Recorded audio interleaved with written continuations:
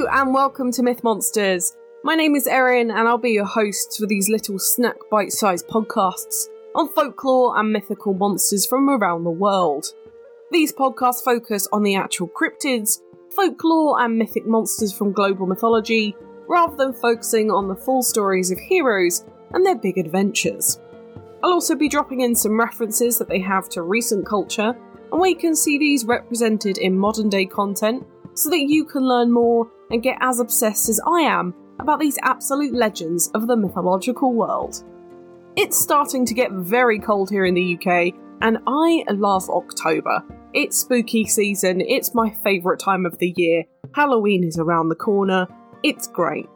But if you are listening on the day this airs, you will be hearing this whilst I'm off on a Scottish adventure, which is very apt for this week's monster, as well as adding more minus degrees to the weather than usual. Yes, so join me in Scotland this week for a monster that has been known as an omen of death. This week we are looking at the horribly foreboding Ben Nighe from Scottish and Celtic folklore. What a strange name, I hear you cry.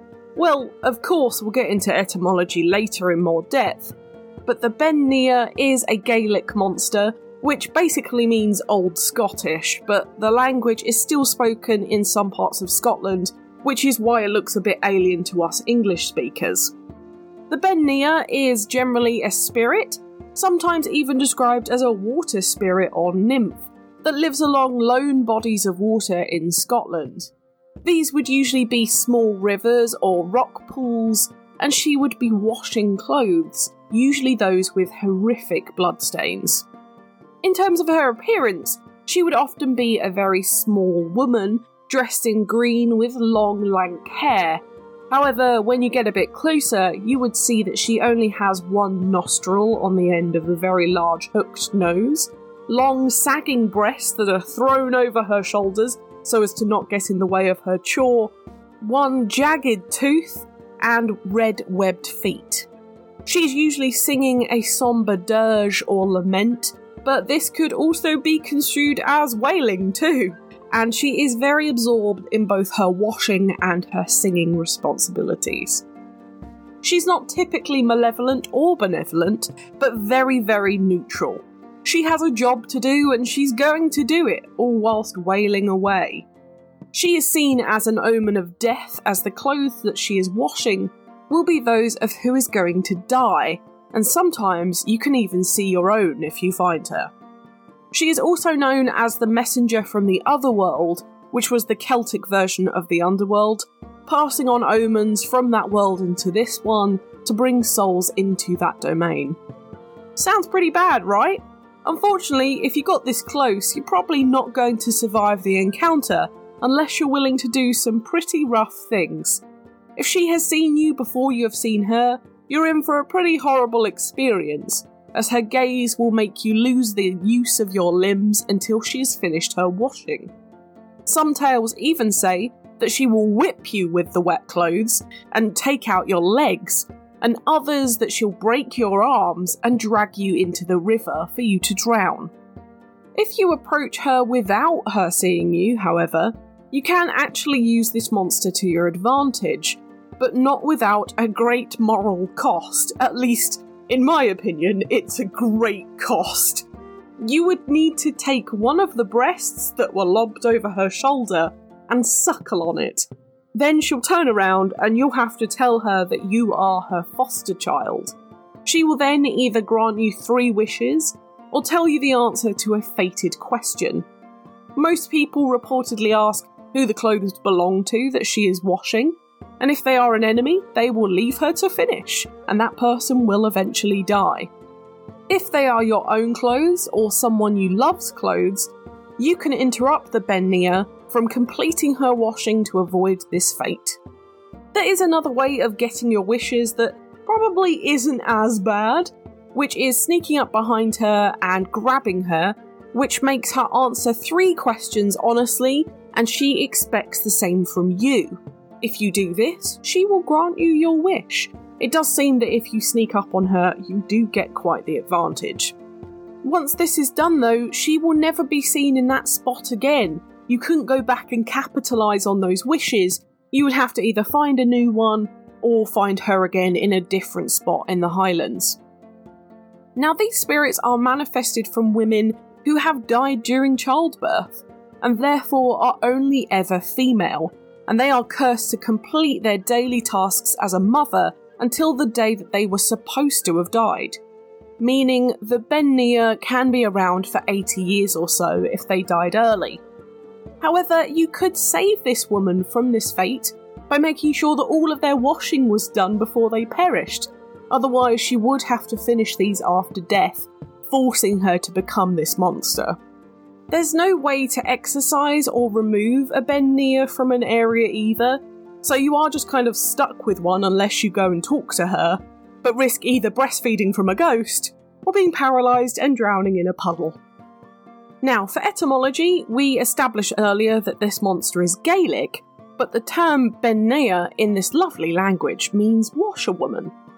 However, these type of spirits in Scottish Gaelic are called Ban Sith as a kind of umbrella term, but in Irish Gaelic they're called Ben Sheave, which translates into fairy woman, woman of peace, or woman of the sheed or mound. And you may actually remember that I've used this word before for another monster that we'll get into later, as it does really importantly link these two monsters together. There is another term for the Ben Nighe though, and that's the Nighe, meaning little washer, which is sometimes used for these monsters too, but a little bit more in folklore and in stories.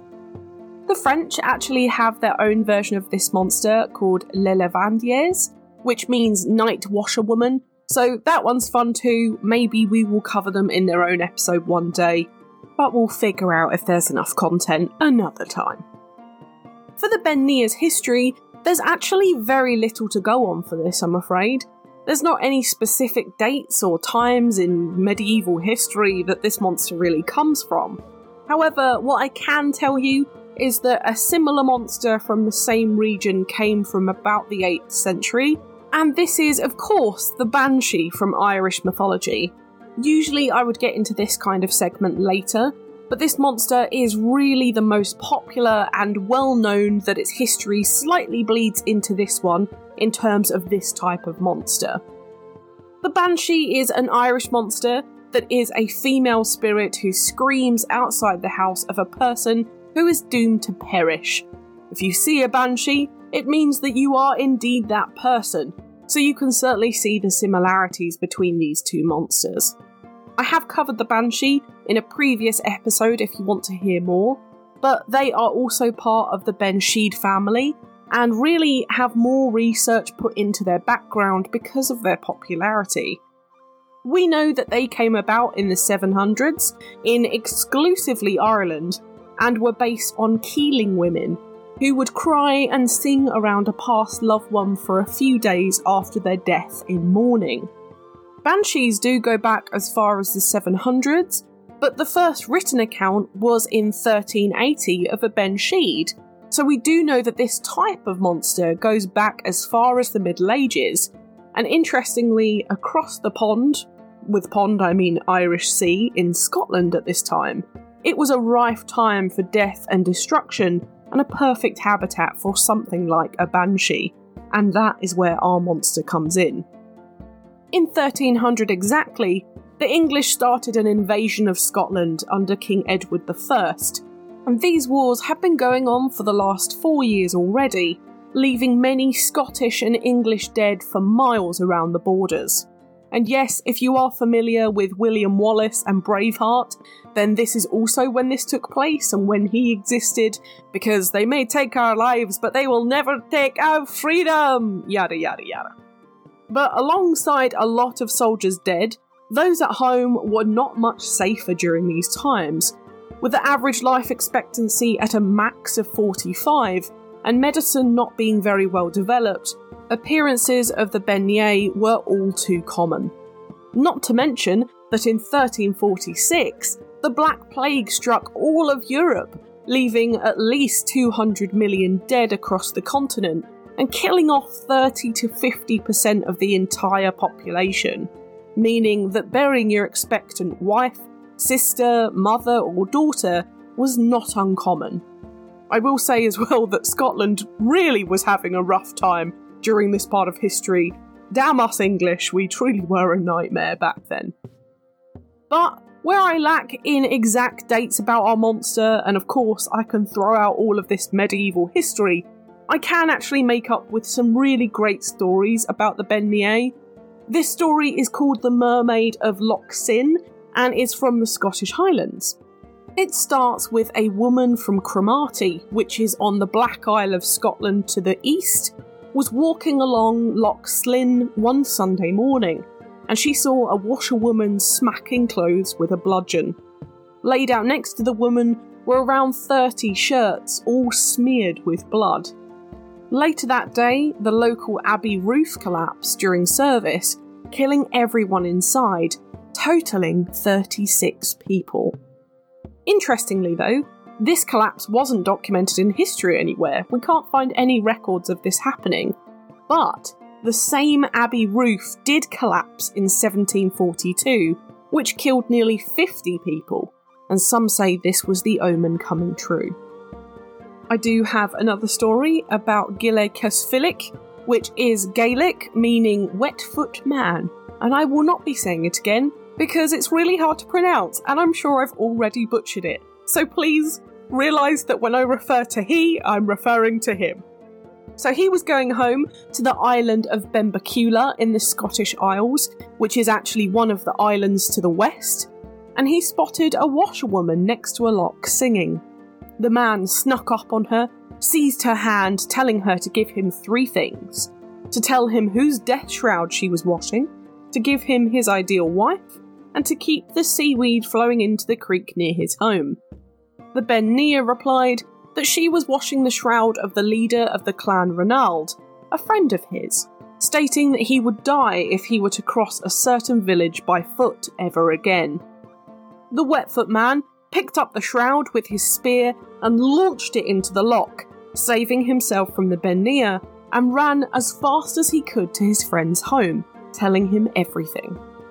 The clan leader quickly created a boat at first light, and then sailed across the loch to avoid his fate, and therefore never again returning by foot through the village. I will say that a lot of this story was Gaelic, and the translations are rough, but I did what I could with my resources here. Now, in terms of comparisons to real-life monsters, the only real thing that these have ever been mistaken for in terms of this type of monster, not this specific one, are actually barn owls, if you can believe it. These lovely birds sing a beautiful but sad-sounding song, and are found throughout the British Isles, very luckily.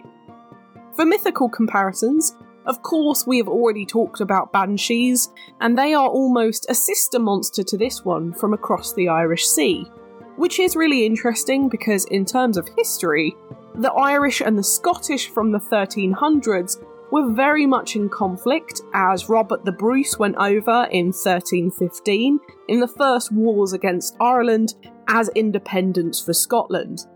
But it does make sense that some of their folklores get mixed together as they also shared the same core Gaelic language structure too. And of course, they're close in proximity.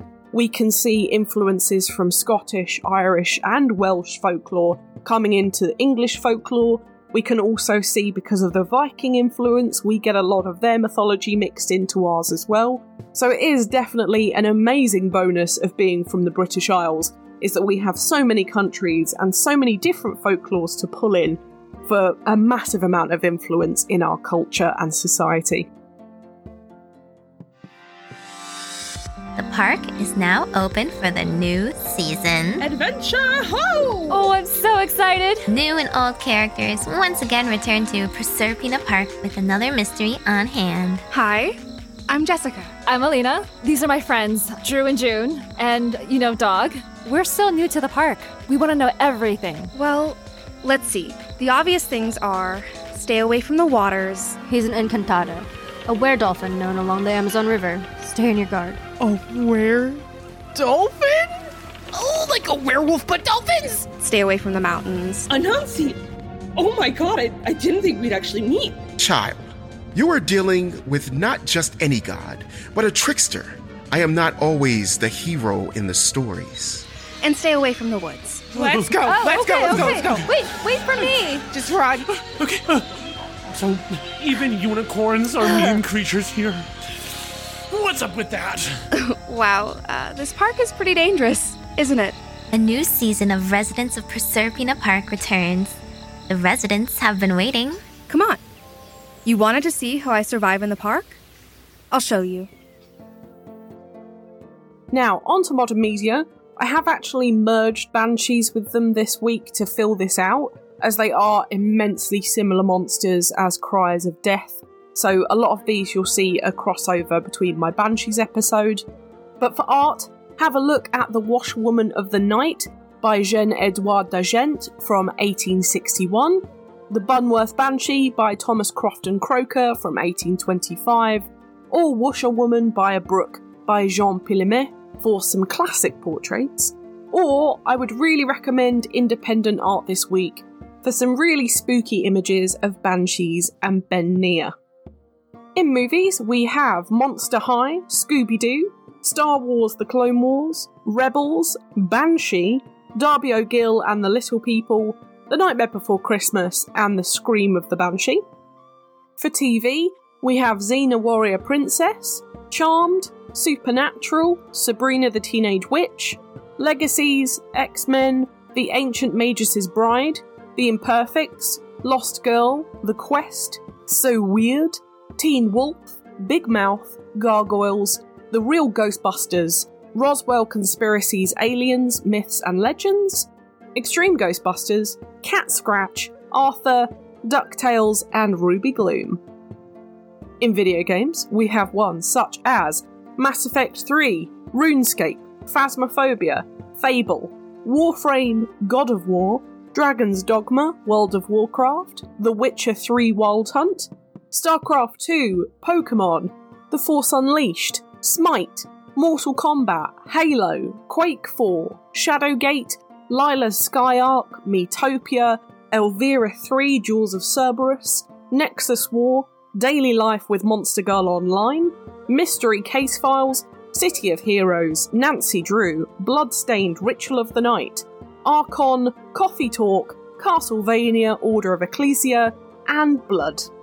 Lovely one to end on. My book recommendation this week is Celtic Myths and Legends by Peter Beresford Ellis, which I've suggested a whole load of times before. It's a fantastic book, I really recommend it. Or if you want to go specifically into Scottish, the Anthology of Scottish Folktales by Donald Smith is a fantastic resource for some great Scottish folklore stories.